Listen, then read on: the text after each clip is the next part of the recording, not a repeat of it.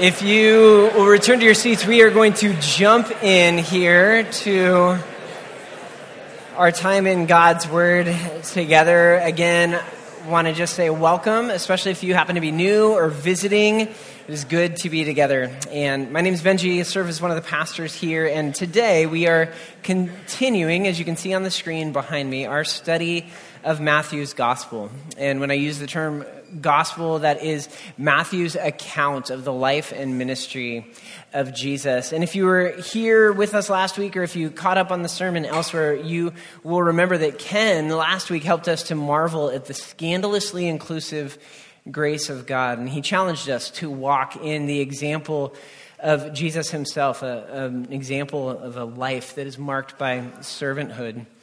He also scarred us with some overly detailed college dorm stories. Yeah, he's unapologetic. I just want you to know. He feels really good about that. So this week, as you can see on the screen behind me, we have a really long passage. And if you sat in your home group this week and thought, man, I don't know who's preaching, but how is that person going to go verse by verse through this text from Matthew?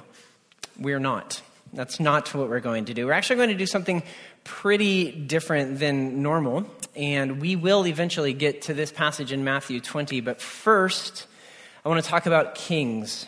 And when I say that, I don't mean this guy, I don't mean this young man, and I don't even mean the Pacific Division leading Sacramento Kings, which is not a phrase I get to say very often, and I really do want to talk about that, but it's just not in this setting, because we have other things we're going to do. We're going to talk about the story of kings in the Bible, and to do that, we're going to start in 1 Samuel 8. So if you have your Bible, you can open it there. 1 Samuel is part of the historic books of the Old Testament. They detail life in ancient Israel, and 1 Samuel 8 is actually a very pivotal chapter in that story. 1 Samuel comes after a period of time in which Israel was led by various judges. They were people who were called by God to provide leadership to his people. Folks like Deborah and Gideon, Samson, and eventually Samuel himself, who would be the last judge in Israel because of what is about to take place in 1 Samuel chapter 8. And so hopefully you're there. We're going to start reading in verse 4. So all the elders of Israel gathered together and came to Samuel at Ramah. They said to him, "You are old, and your sons do not follow your ways. Now, appoint a king to lead us, such as all the other nations have." But when they said, "Give us a king to lead us," this displeased Samuel, so he prayed to the Lord. And the Lord told him, "Listen to all that the people are saying to you. It is not you they have rejected, but they have rejected me as their king, as they have done from the day I brought them up out of Egypt, until this day, forsaking me and serving other gods, so they are doing to you. Now listen to them, but warn them solemnly and let them know what the king who will reign over them will claim as his rights." Samuel told all the words of the Lord to the people who were asking him for a king. He said, "This is what the king who will reign over you will claim as his rights. He will take your sons and make them serve with his chariots and horses, and they will run in front of his chariots. Some he will assign to be commanders of thousands and commanders of 50s, and others to plow his ground and reap his harvest, and still others to make weapons of war and equipment for his chariots. He will take your daughters to be perfumers and cooks and bakers. He will take the best of your fields and vineyards and olive groves and give them to his attendants. He will take 1/10 of your grain and of your vintage and give it to his officials and attendants. Your male and female servants and the best of your cattle and donkeys he will take for his own use. He will take 1/10 of your flocks, and you yourselves will become his slaves. When that day comes, you will cry out for relief from the king you have chosen, but the Lord will not answer you in that day." But the people refused to listen to Samuel. "No," they said, "we want a king over us. Then we will be like all the other nations, with a king to lead us and to go out before us and fight our battles." When Samuel heard all that the people said, he repeated it before the Lord. The Lord answered, "Listen to them and give them a king." Monarchy, yay. So 6 times in these verses, God warns his people about a king, saying he will take their children as his labor force, especially his sons as their sons as his warriors. He will take their land, their food, their wine, their property, and even in a stunning reversal of the Exodus itself, he would eventually take their liberty until they cried out for deliverance from God. And yet the people say, sign us up. Now, importantly, in verse 7 of this passage, God reveals that his people already had a king. God himself was their king, one who had led them out of slavery, who had provided for them, and who had brought them into the promised land. And still the people say, we want a king over us. Then we will be like all the other nations with a king to lead us and go out before us and fight our battles. And so with God's instructions to Samuel in verse 21, Israel's monarchy is born. And through Saul and then David and then Solomon, we begin to see the warnings of 1 Samuel 8 play out. And then after a civil war that divides the nation into the northern kingdom of Israel and the southern kingdom of Judah, it is as though gasoline is thrown on the fire of ungodly kingship. And yet, fortunately, the story doesn't end here. Would you also turn in your Bible to Psalm 72? Psalm 72 is what is known as a royal psalm. It was most likely used as a coronation hymn that would be read or even recited at the installation of a new king. And I want you to listen to how this psalm dares to hope. It dares to beg God for a different kind of leader than what we just heard about in 1 Samuel 8. The psalmist says, endow the king with your justice, O God, the royal son with your righteousness. May he judge your people in righteousness, your afflicted ones with justice. May the mountains bring prosperity to the people, the hills the fruit of righteousness. May he defend the afflicted among the people and save the children of the needy. May he crush the oppressor. May he endure as long as the sun, as long as the moon, through all generations. May he be like rain falling on a mown field, like showers watering the earth.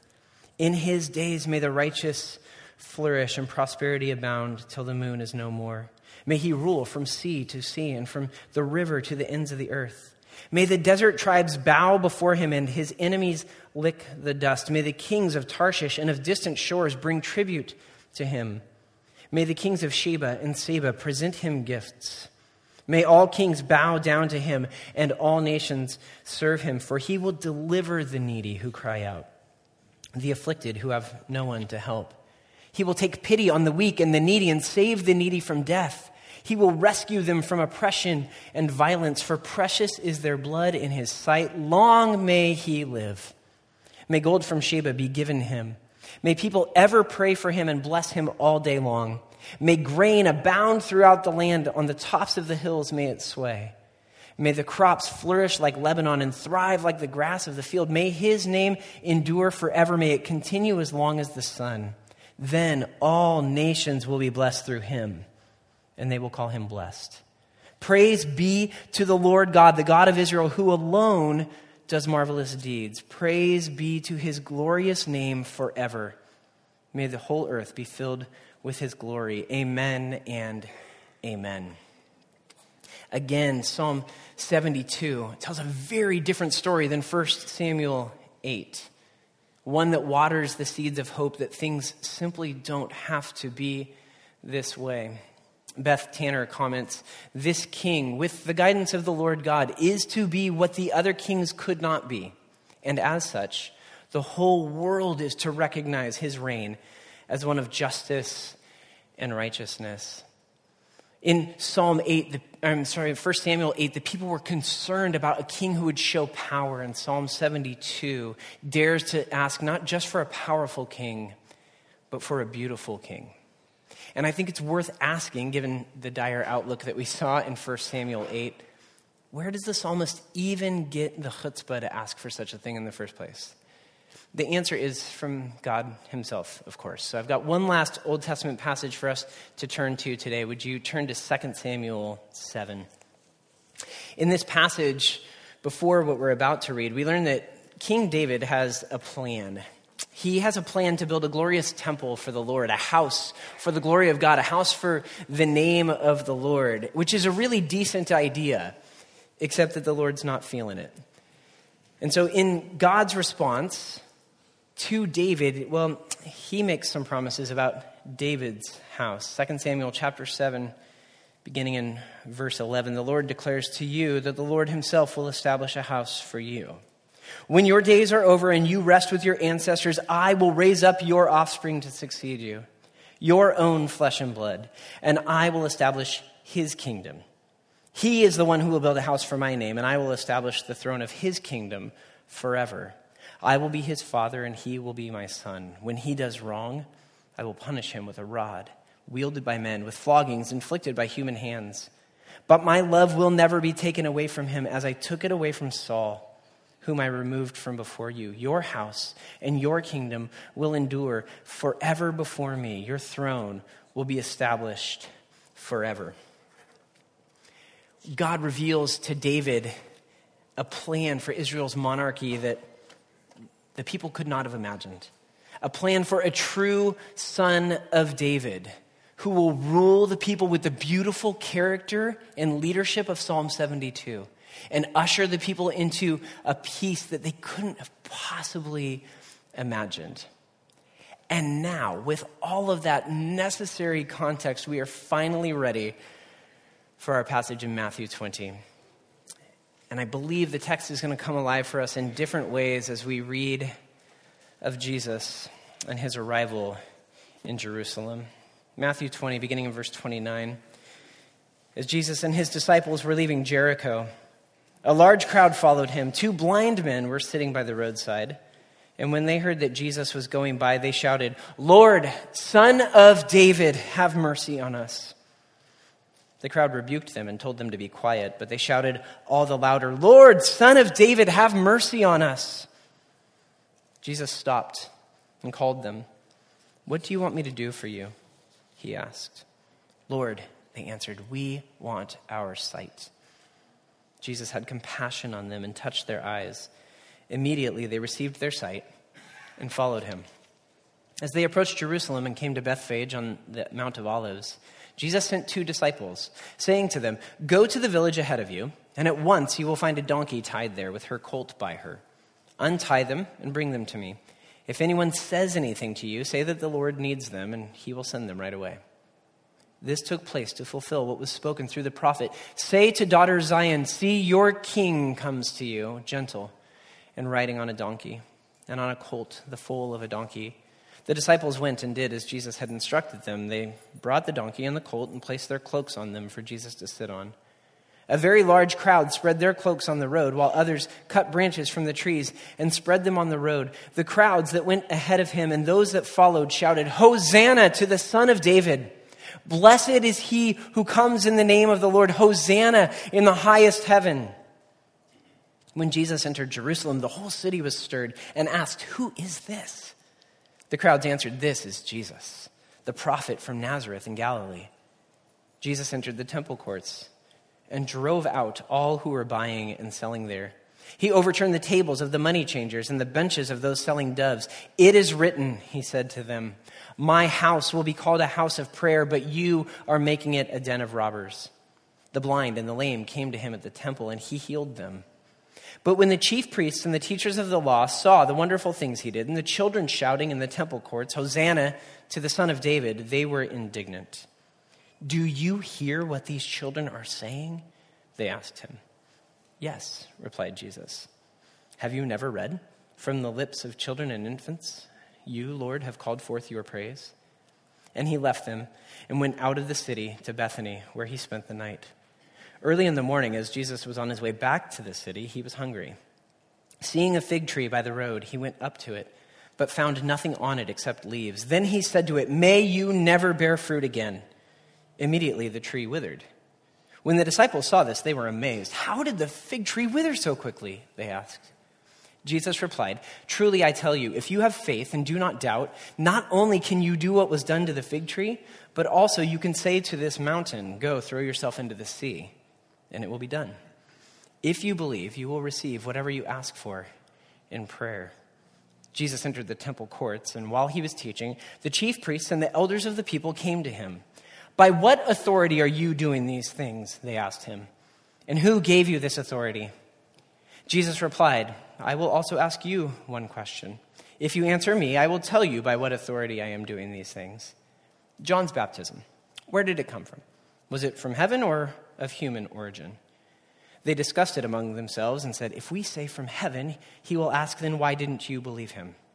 But if we say of human origin, we are afraid of the people, for they all hold that John was a prophet." So they answered Jesus, "We don't know." Then he said, "Neither will I tell you by what authority I am doing these things." Church, this is the word of the Lord.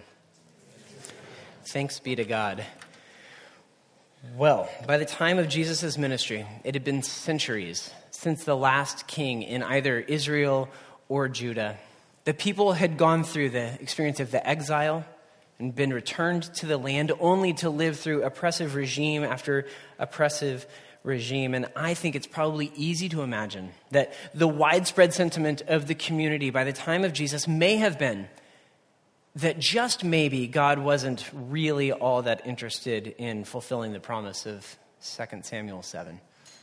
Maybe wasn't all that interested in responding to the pleas of a prayer like Psalm 72. And then here comes Jesus, entering into Jerusalem in a way that absolutely shouts, the long-awaited, true, and beautiful King has come. But as we probably have come to expect, this king was quite unexpected, because we learn that the true and beautiful King keeps surprising company. One of the biggest surprises in this passage is how King Jesus responds to those around him. Outside of Jericho, when confronted by two blind men, the text tells us that Jesus had compassion on them and touched their eyes. And significantly, immediately they received their sight and followed him. They became disciples of his. Once in Jerusalem, the text tells us that the blind and the lame came to him at the temple and he healed them. Now, in first century Palestine, this wouldn't have been viewed as a particularly compelling entourage, because the dominant thought of the day held that physical infirmity was often related to divine judgment, or at least moral inferiority. So imagine a newly elected president of the United States assembling a cabinet and asking, who are the most unlikely to be seen as influential? Who will most people assume are unfit for the job? Who might garner sympathy but never respect? Bring those people here to me. Now, I don't want to know if that's how you assess the people who are chosen. I'm simply saying that's not the decision-making grid of Washington. It's pedigree, it's experience, it's social influence. Such things carry the day. And yet, Jesus' ministry regularly attracted the weak and marginalized and repulsed the powerful and influential. It's obvious in our text today. And so in a bit of deep, deep irony, it is only the blind men who clearly see and call out, "Lord, Son of David, have mercy on us." While verse 15 tells us, on the other hand, when the chief priests and the teachers of the law saw the wonderful things he did, and the children shouting in the temple courts, "Hosanna to the Son of David," they were indignant. The heart orientation of the religious leaders was so completely against the nature and the leadership of this true and beautiful king that they grow indignant at his mercy. While the outcasts of society found in this servant king the answer to their deepest longings. Jesus' entrance into Jerusalem comes with a heavy dose of critique for the religious establishment, which reaches its crescendo in two dramatic events in our passage, both the clearing of the temple and the cursing of the fig tree. If you didn't have a chance to do your home group study this week, I encourage you to look back there. It gives some great context on what exactly is happening here. Context that multiple members of my home group described this week as intense. And I would agree. But behind each of these intense moments, however, is not just some anti-establishment punk rock Jesus. I appreciate that. I'm just going to name it. Rather, Jesus' actions here in clearing the temple and cursing the fig tree, they underscore his commitment his commitment to continue to act out of compassion. They underscore his commitment to see God's people live as channels of God's goodness, ambassadors of his kingdom, rather than gatekeepers to his grace.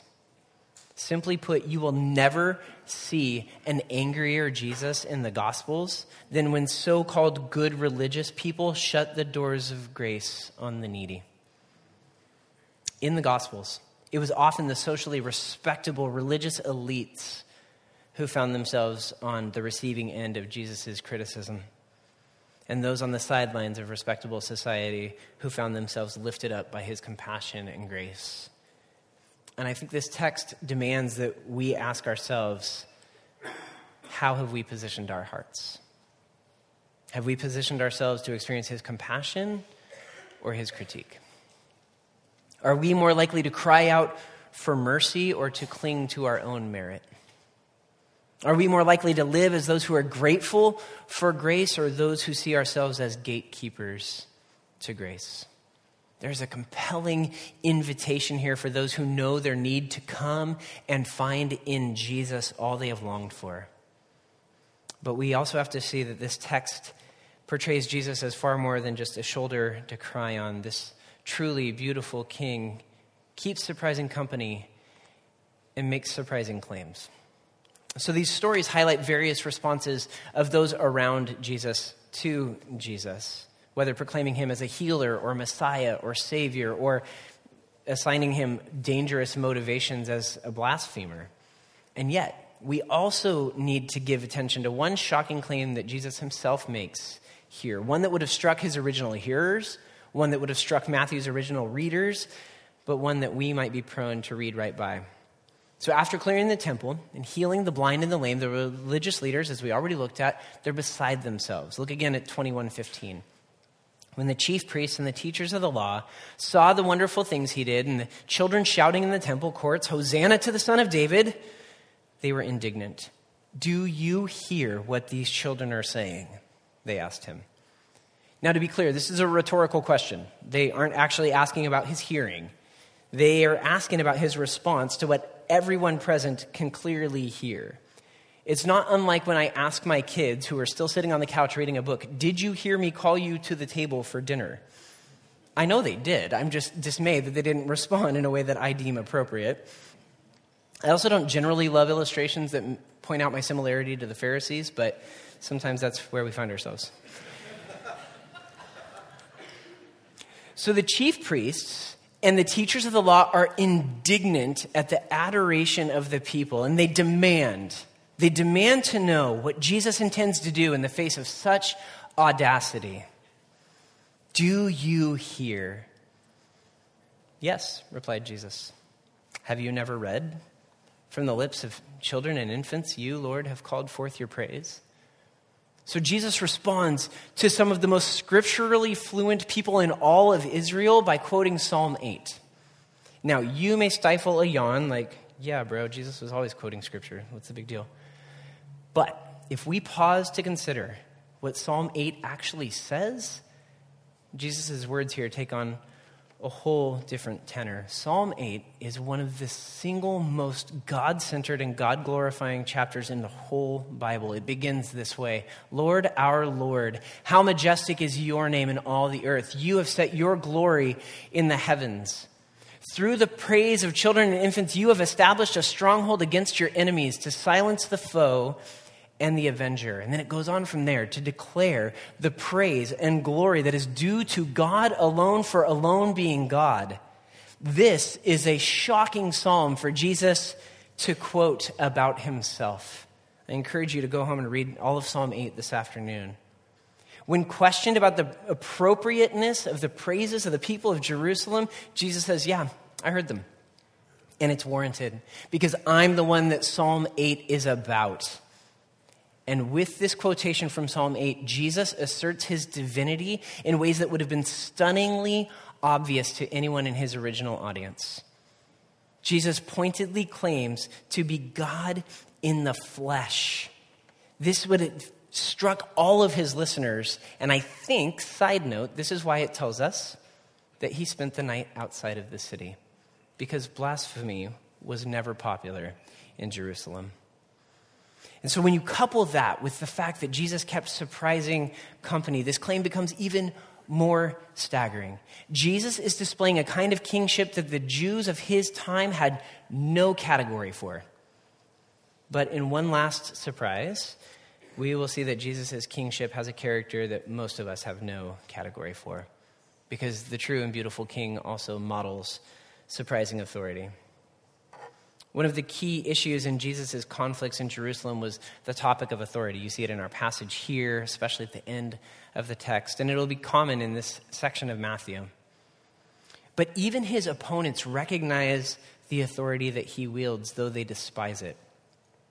In part because Jesus' authority doesn't show in the ways that most of them would have expected, and the ways that we would expect either. Jesus enters Jerusalem on a donkey, not a horse and chariot that would have been common to visiting royalty or conquering heroes of the day. He critiques the powerful rather than cozy up to them and their influence. He gathers the hurting, and he teaches of a kingdom that is marked by service and sacrifice. This true and beautiful king of true authority came not to be served, but to serve, and to elevate others through his own humility. And those who relished their own influence and prestige had no room for a king like that. And I worry that much the same is true of us today. Fam, hearts that are intent to cling to our own pride and our own spiritual resumes, hearts that live for our own praise and our own glory will never be able to submit to any king at all, and especially one who earns his praise by welcoming outsiders and leading through humility and self-sacrifice. And though this may not sound much like our models for authority, make no mistake, Jesus came to Jerusalem to be crowned king. But his coronation would come on a blood-soaked cross. So while God had warned the people of Israel about the kings that they would choose, saying, he will take, he will take, he will take, the true and beautiful king with true authority sent from heaven, he came not to take but to give himself in place of sinners, to give his example in place of our self-serving ways, and to give his spirit in place of our hearts of stone. Today's text serves as a powerful illustration of what we read at the end of last week's passage when Jesus said, whoever wants to become great among you must be your servant, and whoever wants to be first must be your slave, just as the Son of Man did not come to be served, but to serve, and to give his life as a ransom for many. In these words, Jesus mobilizes his people to walk in his way. And I want to ask, what about us? Do our lives bear the marks of this kingdom? Do our lives look like this king? Do we keep surprising company with those who need to know the grace of God? Do we live as though Jesus' surprising claims to be God are true in our lives? Do we live to make his authority, an authority shown through sacrifice and humility, known through our own lives of sacrifice and humility? Because this is the example of our King. And if we are a part of his kingdom, if we are citizens of that world, we are called to live like the one whose name we bear. But we have to see that this story didn't end in tragedy at the cross. This king who rode into Jerusalem humble on a donkey would later leave Jerusalem in victory over the grave. In an unprecedented display of authority, Jesus laid down his life and 3 days later conquered death itself and walked out of his own tomb. And it's the coronation of this true and beautiful and truly authoritative king that we remember and celebrate at this table week by week. We take bread, which tells us that this king, with all authority, allowed his body to be pierced. And we dip it in wine, and we remember that he allowed his blood to be shed for the forgiveness of sins, so that we could become citizens of a kingdom we could never earn our way into. This is a meal for those who are subjects of this king, those who have known his mercy and his compassion. If you aren't sure if you are a part of that kingdom, if you aren't sure if you're a citizen of this king's realm, I invite you to come talk to our prayer teams. They would love nothing more than to introduce you to this true and beautiful, truly authoritative king. But if you're not ready for that either, I invite you to watch. I invite you to watch as citizens of this kingdom. Marvel at the self-giving love of our true and beautiful king. So if that is your story, I invite you to search your heart. Ask yourself how your life reflects that of our true and beautiful authoritative king who kept surprising company, modeled surprising authority, and makes surprising claims as Lord over your life. And then come in gratitude. Come in gratitude for the one who still shows compassion to those who cry out for mercy. Let's continue in our worship.